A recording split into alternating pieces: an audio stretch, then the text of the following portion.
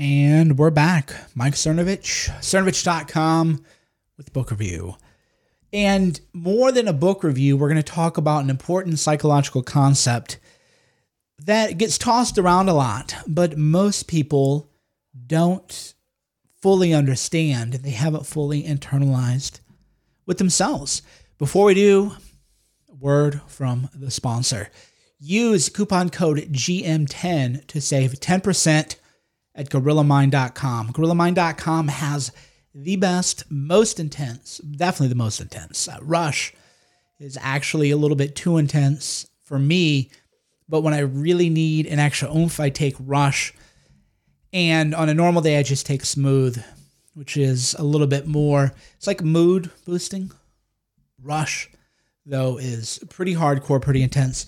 There's also a skincare serum that's better than anything you're going to find. I mean, the price isn't even close. It's like $150 at spas. It's $15 at GorillaMind.com, 3 for $30. Rush, though, is what everybody loves. And you can save 10% with coupon code GM10 at checkout. Okay, we're back. Hope you enjoyed the plug. But When Prophecy Fails is an important book for a number of reasons, and I'll tell you why. So cognitive dissonance and When Prophecy Fails are connected because When Prophecy Fails is a book about doomsday cults. There was in our time, we've dealt with a couple. One was they all wore Nike shoes. You remember that? And then they committed suicide. That was, I think, when I was in high school, Heaven's Gate cult. But you get them from time to time, and unfortunately, those people committed suicide, but usually they don't. What they do is tell you got to join our group. The world is going to end on a certain date. Let's say, for example, the world is going to end November 1st, 2020. You better get here now. It's going to end. So y'all get there. You're with your friends. You're holding hands. You're chanting. You're praying. You're doing whatever it is that people in cults do. And then what do? You find out that nothing happens and you survive. Before I read this book, When Prophecy Fails, if you had asked me as a young man, I'm 42, if you had asked me as a young man, young Mike Cernovich, you believe in rationality. You're a smart guy. You've read Aristotle. You've done your syllogisms. You can identify the 6 major fallacies of a categorical syllogism. You know what the fallacy of the undistributed middle is of the syllogism. What do you think people do if they're in a doomsday cult and they're supposed to die on a day because the world's going to end and the world doesn't end? And I would say, well, I imagine they would say, well, son of a gun, I was wrong. New evidence has shown that I was wrong. And hey, that's life. Sometimes you're wrong. Well, that was a very naive viewpoint that I had. That was when I used to believe in more logic. When I was in college, undergrad philosophy, for example, you'd read about David Hume and the human idea of we're just preferences and we have a preference and then we rationalize our preferences ex post facto. And I was like, no, we're logical, we're planned, we're deliberate. Because we're goal setters, right? And so I would just wrestle with the concept. And then I studied, of course, this book. Shout out to Norm Pattis, by the way. If you think I give good book recommendations, Norm Pattis, just even better. He's one of the only people I get book recommendations from, and thankfully he gets them from me. So I read this book because of him, as well as The Sociopath Next Door, and a number of important books 10, 15 years ago that really changed my worldview. What actually happens when the world-ending event doesn't happen is people double down. They say, well, here's for example what this cult said. Well, the master, the cult leader says, well, I just got word from the God that was going to destroy the earth, and he said that because we were all here and we held space, our energy was so powerful that we stopped the world from ending. And everybody goes, yeah! Woo! We saved the planet. So if you're an outside observer, you're like, well, that's absurd, but is it really? Is it really? And I'll tell you that it's not, because in your own life, you believe absurd things about yourself. You get played and you don't want to admit it. That's because of the concept of cognitive dissonance. Cognitive dissonance, just the back of the envelope writing, is in the field of psychology, cognitive dissonance is a mental discomfort, psychological stress, experienced by a person who holds two or more contradictory beliefs, attitudes, or values. This discomfort is triggered by a situation in which a person's belief clashes with new evidence perceived by the person. When confronted with facts that contradict beliefs, ideas, and values, people are trying to find a way to resolve the contradiction to reduce this discomfort. There's a classic example. A good person does a bad thing. What do? Well, what 90% of people do is they ignore the bad thing because the person's a good person. Good people can never do something bad. They ignore the bad thing. Or they now conclude that the good person is now bad based on one mistake. You see this a lot in your own life, really, where you define yourself by your lowest moment. The worst thing you've ever done becomes your whole identity, and cognitive dissonance has something to do with that in your worldview, and we'll talk about why that is. So a good guy, lived straight and narrow, does one bad thing, now he must be evil. Or you pretend it didn't happen even when it did happen. And the power of learning about these concepts is you can just realize that you can retrain your mind to hold contradictory beliefs about people, or seemingly contradictory beliefs about people. There are people, this happened, I don't want to politicize the podcast, even though, most of you vote one way, but I don't want to say, well, because they always say, well, how could anybody support Trump? He's not moral. And you're like, well, you don't vote for political. This is my view. I don't vote for people who are moral. I don't think Obama was moral. I don't think George W. Bush reform was moral. I don't think the kind of people who run for office are particularly moral people. So when you tell me, look at this moral, I'm like, I know. He's immoral. Now, most hardcore Trump supporters get mad when I say that. How dare you? He promises, made promises, kept. How dare you? And I'm like, well, you're cognitive dissonance. You just can't accept that you support someone who's immoral. Whereas me, I just accepted, like, okay, people who are immoral can still do the right thing or make the decisions that you agree with or don't agree with. We saw cognitive dissonance on a mass scale when Trump won.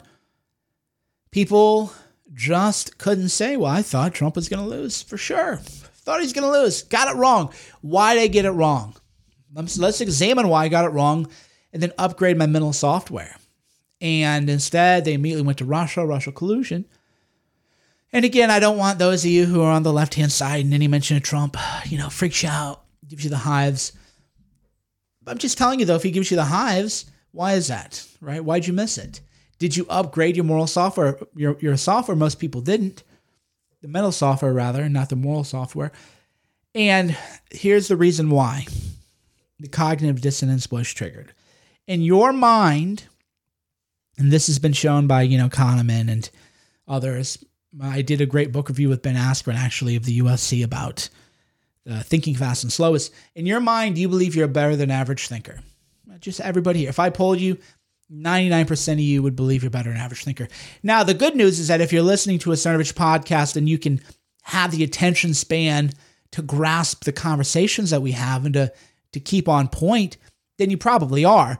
But even if you were listening to garbage or, gutter tier stuff, I could pull people who watch the Emmys, and they would all say, I'm above average. I'm more moral than average, a better driver than that. Nobody says I'm below average or anything because of cognitive dissonance. Me, I don't have any problem, admitting when I'm lower than average on something because cognitive dissonance doesn't kick in. And here's what I mean.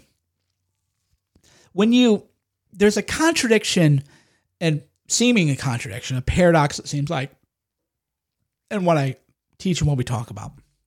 I say, believe in yourself to the point of self-delusion. But then I also say, but be realistic about yourself. How can I believe myself to delusion, but be realistic, right? There's that constant tension. The same concept is here with your ego. You should believe you're better than average and strive to be better than average and strive to be elite. But if you believe that about yourself in a way that's unwavering, then you're not going to admit when you got played, and you're going to get yourself into a lot of trouble. Classic example is the old, should I tell my best friend that his girlfriend is bad for him? No. Why? Because he's not your friend anymore. I've been asked that question many, many, many times, in some cases where the girlfriend's cheating on the guy, and people say, well, I know for a fact that my best friend's girlfriend's cheating on him. I got pictures. Should I show it to him? And I say, well, if you don't want him to be your friend anymore, you should definitely show it to him. But if you want him to remain a friend, you shouldn't. What? That doesn't make any sense. Well, I'm 42. All right. I've seen this. This is not a novel situation. And everyone here listening has probably been in this situation before where maybe they knew something was off and they didn't, believe it because of your delusion. And you just, once you reach a certain age, you're like, oh yeah, you don't tell your friend that because that's going to end the friendship.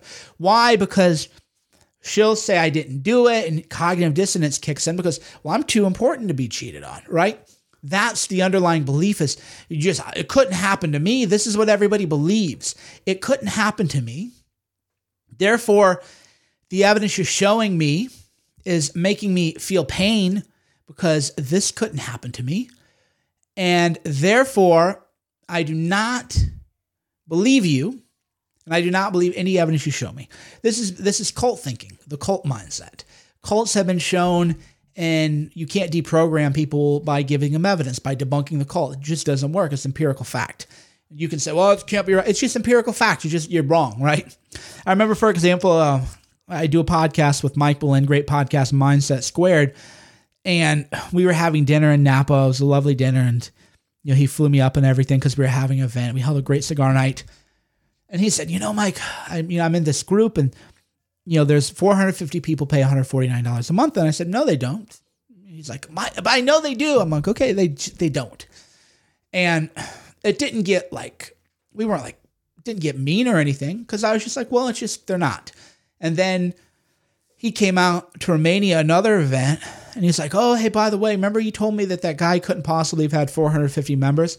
I said, yeah. He goes, well, yeah, turns out he had a falling out with his assistant, and the assistant put him on blast, and it turns out that most of them were bots or people paid from like farms in the Philippines, their server farms or farm. I was like, yeah. And he just laughed because what I told him is what I'm telling you is that, no, you don't tell your best friend if his girlfriend's cheating on him. Unless you want to lose a friend. This is just empirical. You don't debunk a cult and then people leave the cult. You don't argue with people. People go, and I don't argue politics with people. Why? Because they have a cult thinking. We've reached a point of mass hysteria where everybody's it's like a cult member. So people who are pro-Trump can't accept he ever did anything wrong. People who are anti-Trump can't accept that he ever did anything or anything right. And they pretend like they haven't made predictions that didn't come true. So how can you avoid all this?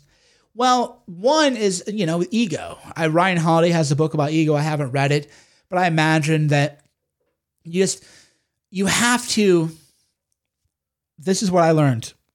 You have to separate yourself or your identity or that I, capital I, from your beliefs about the world. So beliefs about the world, in my view, are just useful and helpful or not useful and damaging. So my ego is not caught up into what I believe. So if you told me, for example, when I was a younger man, I used to believe in the American system. And then the bailouts happened and I noticed that John McCain and Barack Obama both quit their campaigns to go to Washington to give a bunch of money to Wall Street. I was very angry. It was a difficult time in my life because when you're initially what you believe about the world, if it's wrapped up in your ego and your identity, you will feel great pain. You'll be very angry. This is why when men get divorced, they become very angry. Most of them become bitter, and I don't cater to that market. I don't talk to them because I just don't want to be around angry people. I wouldn't have been around myself probably when I was that age because I was never into the anger stuff. I never liked the talk radio, like whatever people say about my podcast and my reputation, like find me being angry. I've done this for years? How long have you been listening to this podcast for? I think we started in 13, maybe. 11. I don't know. But I started this years ago with a good friend. And before podcasting was big, years and years ago, maybe 13, whatever. Point is that even when I've said very offensive things to people, it's always been like laughing. You never actually heard me angry. That's why people, when they edit audio of me, they make it like a growl and They have to add ominous music because I've never been an angry person in my writing, at least when there was some very angry writing that I did at Crime and Federalism just because I realized the legal system was rigged against the common man and common woman, and that angered me, and I realized there was nothing I could do about it, which went to my ego. At the time, I didn't know these things, because I'm teaching you how to work things out. I only talk about myself to teach you the issues and how to work them out on yourself. So for me, but now I'm at a higher level of consciousness where I know I can change it, but just not in the ways I thought. So when you're a young man or a young woman with a lot of talent, a lot of spark, a lot of energy, you think you can just change the system. And then you become demoralized when you realize you can't. But then when you go through that demoralized phase, you come out the other side and realize you can, but just not in the ways you thought you could. Because your own ego is like, I'm going to change the world. Well, no, but you can change a little piece at a time. You can change a person's life at a time. You can help one person at a time, and that's how you do it, ripples. But that you don't want to hear that when you're 25. You want to hear, I'm going to go in and just change how everything is done. And that's, by the way, it's a good, you should feel that way. Because if you don't feel that way, you won't do anything, right? I've been listening to some Mac Miller lyrics lately because I didn't realize he was such a good freestyler. And, maybe I should post some lyrics at the next podcast. But, he said he's sitting on the balcony thinking everything can be his. Well, you want to think like that. Especially if you're a young man, young woman, if you're sitting on your balcony, even if it's your rental apartment, and you look out on the world, you should want to think everything could be yours. Because if you don't think that, you won't do anything. You'll die. There was a show Firefly I liked in Serenity, and one of the subplots of it was with this group called the Reavers, and to calm the populace, the powers that be, the deep state, whatever you call it, gave the population something to give them happiness. But the people became so happy and content that they all died because they didn't get out of bed. So if you have no ego at all, you would shrivel up and die. If you don't believe in yourself and you don't believe that you matter, you will actually commit suicide most likely. And it's been shown in a lot of these places, just the idea that getting up, I matter, what I do matters. It's been shown that people that don't have jobs sleep in more. They become more depressed because they don't have a sense of belonging or mattering. So you have to have an ego to believe that you matter. You have to have an ego to believe that you do something, but you shouldn't. Your ideas are not yours. I did a podcast on this, I think 5 years ago, Blue Minds, which was that your ideas are not yours. At least yet. Maybe a little bit. Elbow, right? For like, I'm sitting down here and it's like I'm in a box and I can kind of nudge it. There's even a book by Daniel Dennett about free will. Elbow room. Free will worth having, right? So the idea is like you're in a little box and you kind of move. So your ideas are kind of yours like a little bit, but your morality is cultural based. If you grew up in the West, you have certain cultural values. If you didn't grow up in the West, you have other cultural values. In many cases, these are extreme. A great example is if you live in, I live in Vietnam, and I would talk to Westerners who would go there and they'd all be like, well, I'd be like, well, they do business there. And they go, I don't want to say this. It seems, politically incorrect or whatever, but around here, like a person's word just doesn't mean anything in business. And here's what I mean by that. In the West, if you and I talk and we have a deal, in your mind, you're going to shape the deal to your favor. In my mind, I'm going to shape the deal to my favor. But we agree in concept that we had a deal, right? You might at the margins in your own mind, because again, cognitive dissonance kicks in. So it isn't even if you're being dishonest. You're just like, well, Cernovich said I could have this, this, and that. And I only got this and this and not that. And on my own mind, I'm like, what is he talking about? I only said he could have this and I only said he could have this. So I'm giving him this and this, which is more than he even asked for. How dare he, right? But in concept, we agree we had a deal. In the Eastern world, you have a deal, but they're just like, what are you talking about? We didn't have a deal. We just didn't even have a deal. I didn't even know what you're talking about. We never even had that conversation. It's just completely different. But you can adapt to that, and there are ways to adapt to that. So business gets done in Vietnam a lot. Business gets done in China a lot. But you just have to know that these cultural values are deep. So if you're in the West and you go over there, you're like freaking out, but then you adapt. I even gave the example where I would drive these motorbikes, and it's hard to explain unless you're there in Vietnam, but you should watch footage of people on motos, these moto scooters. It's terrifying. When I was learning to drive, or to ride, whatever you call it. It's terrible. Like you think you're going to get in a wreck and you don't. But then if you try to be all aggressive and pass people, that doesn't work either. So you just flow. Very hard to explain until you're in it. Then you're just part of this hive of motorbikes and everybody's just flowing. But when I tried to fight it at first with my Western mind, why are these people doing this? Why are these people zig, zig, zig? Very individualistic. It didn't work, right? It was a different culture. In many ways, I liked it. It was kind of nice to just, it's like flowing water or something. So that's not to say one is right, it's wrong. It's just to say that your identity is wrapped up in cultural values that you didn't create, right? You didn't create those. They were just put in your mind along with your ideas and your beliefs about the world. Thus, if you discover you have an incorrect belief, the answer is, oh, okay, I'm glad to get this garbage out of my mind. That's how I view it. Oh God, I had a bug in the operating system, right? Sort of like if you have a computer and you try to power it on and there's a bug in it, you just be like, I want to get this fixed. But when you have a virus in your own mind, you don't want to say, oh, I have a virus in my mind, because then you'd be like, well, how did I let it in?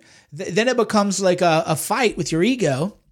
Whereas the way I look at it, I'm like, oh man, I need to defrag my mind or debug it. I have these bad ideas running and I'm upgrading my software. And that's why I talk about the mindset is you're just upgrading your software. Oh, great. New operating software, just new and improved. I believe this, and I was just completely and totally wrong. And I still have those realizations. By the way, it does keep your mind fresh and young. A lot of people say, Sir, Mitch, you have a great memory. In many ways, I have a terrible memory.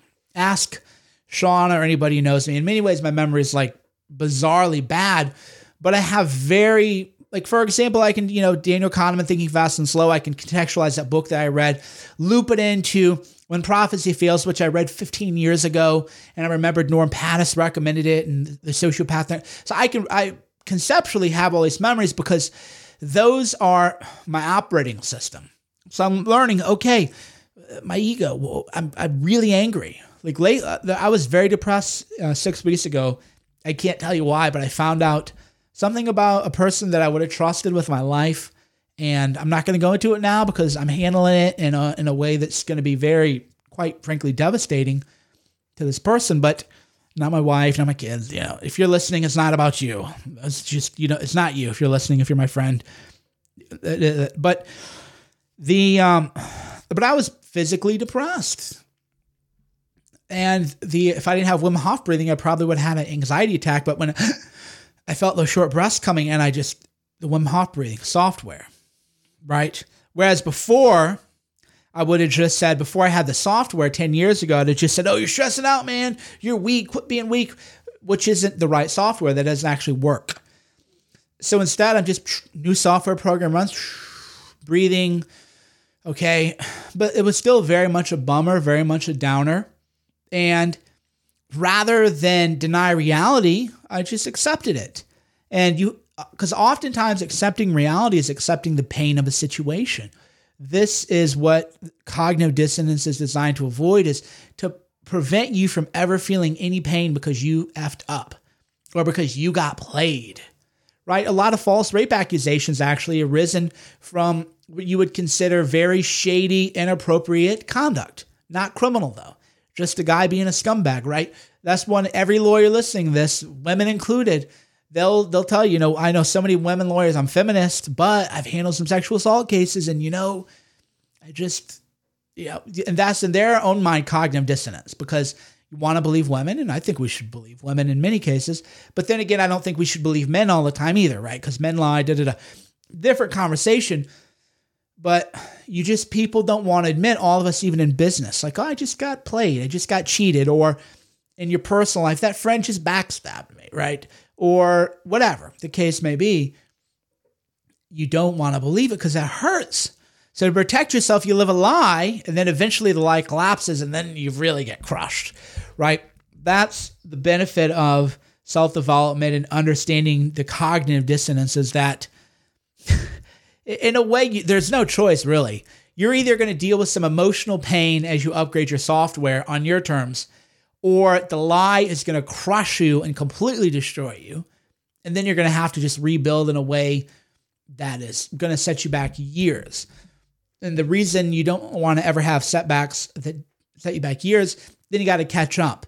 And in life, most gains are compounded gains. Most gains are, I have 5 good friends and they have 5 good friends and they have 5 good friends. 5 times 5 times 5 is what's your social network, right? So if you lose 3 of your friends early on because of a lie, or rather if you don't lose 3 people who are friends who are shady early enough, then you don't build up 3 good friends. So now your social network's going to be much weaker. Did that make sense? So let me explain. So let's say you're a young person especially. When you get to my age and older, there's just people I can call. I mean, you wouldn't believe it. If I said the people that I could call, well, I mean, if you've been following me for years, you would believe it. But if you're just like new here, you'd be like, oh God, you're rolling your eyes. But if you've been here for a long time, you just know there's people I can call. Why? Because as a young man, I weeded my garden. Read the book, The Little Prince. You have to weed your garden every day. I weeded my garden. If you were a friend that I knew for years, but you were a scumbag, you made a scumbag move, you're gone. Why? Because the energy and effort to that false friend is preventing me from having a reliable contact, reliable ally. And those reliable allies have reliable allies. And your connection, it becomes, right, 6 degrees of separation from Kevin Bacon. So if you have 5 really strong friends, and you're very lucky if you have 5, right? And I have probably more just because of my mindset work at scale and everything. But if you have 5, like just solid bros, if you have 10, you're just like living the dream. But let's say you have 5. Well, each of those 5 people, as they level up in life, they're going to have a network of 5 people each too, right? So you could say, oh, I need somebody who can do this thing. You can't do it or they can't do it, but they'll know somebody who can. So and that compounds over life because then everybody levels up. You get the promotion. So suddenly the people you're friends with who, started out making $40,000 a year at, wherever at some bank, well, now they're senior VP or something. But it's very hard to make friends with somebody at that level afresh. So you want to make them when you're young, and then everything compounds and everything amplifies, and then your law becomes, or your Metcalfe's law, that's why I said law. Under Metcalfe's law, you see the power of the network mathematically. So get it out of your mind that your ideas are yours. You have a software. You have mental software running at all times, whether you know it or not. Mental models, Charlie Munger calls them. But you have mental software running all of the time. Some of that software is helpful and useful. Some of that software is not useful, is in fact harmful. And when you pluck bad ideas out of your mind, you're just getting rid of them. And that isn't you. It's not a reflection of you. It's just a reflection of your cleaning it up, cleaning up your mind, living a better life. Thanks for listening. Mike Cernovich, CERNOVICH.com. And if you didn't catch it at the beginning, GM10 at checkout for GorillaMind.com to save 10% on your full order. The best focus, clarity, creativity I've had in a very long time thanks to Gorilla Mind Rush.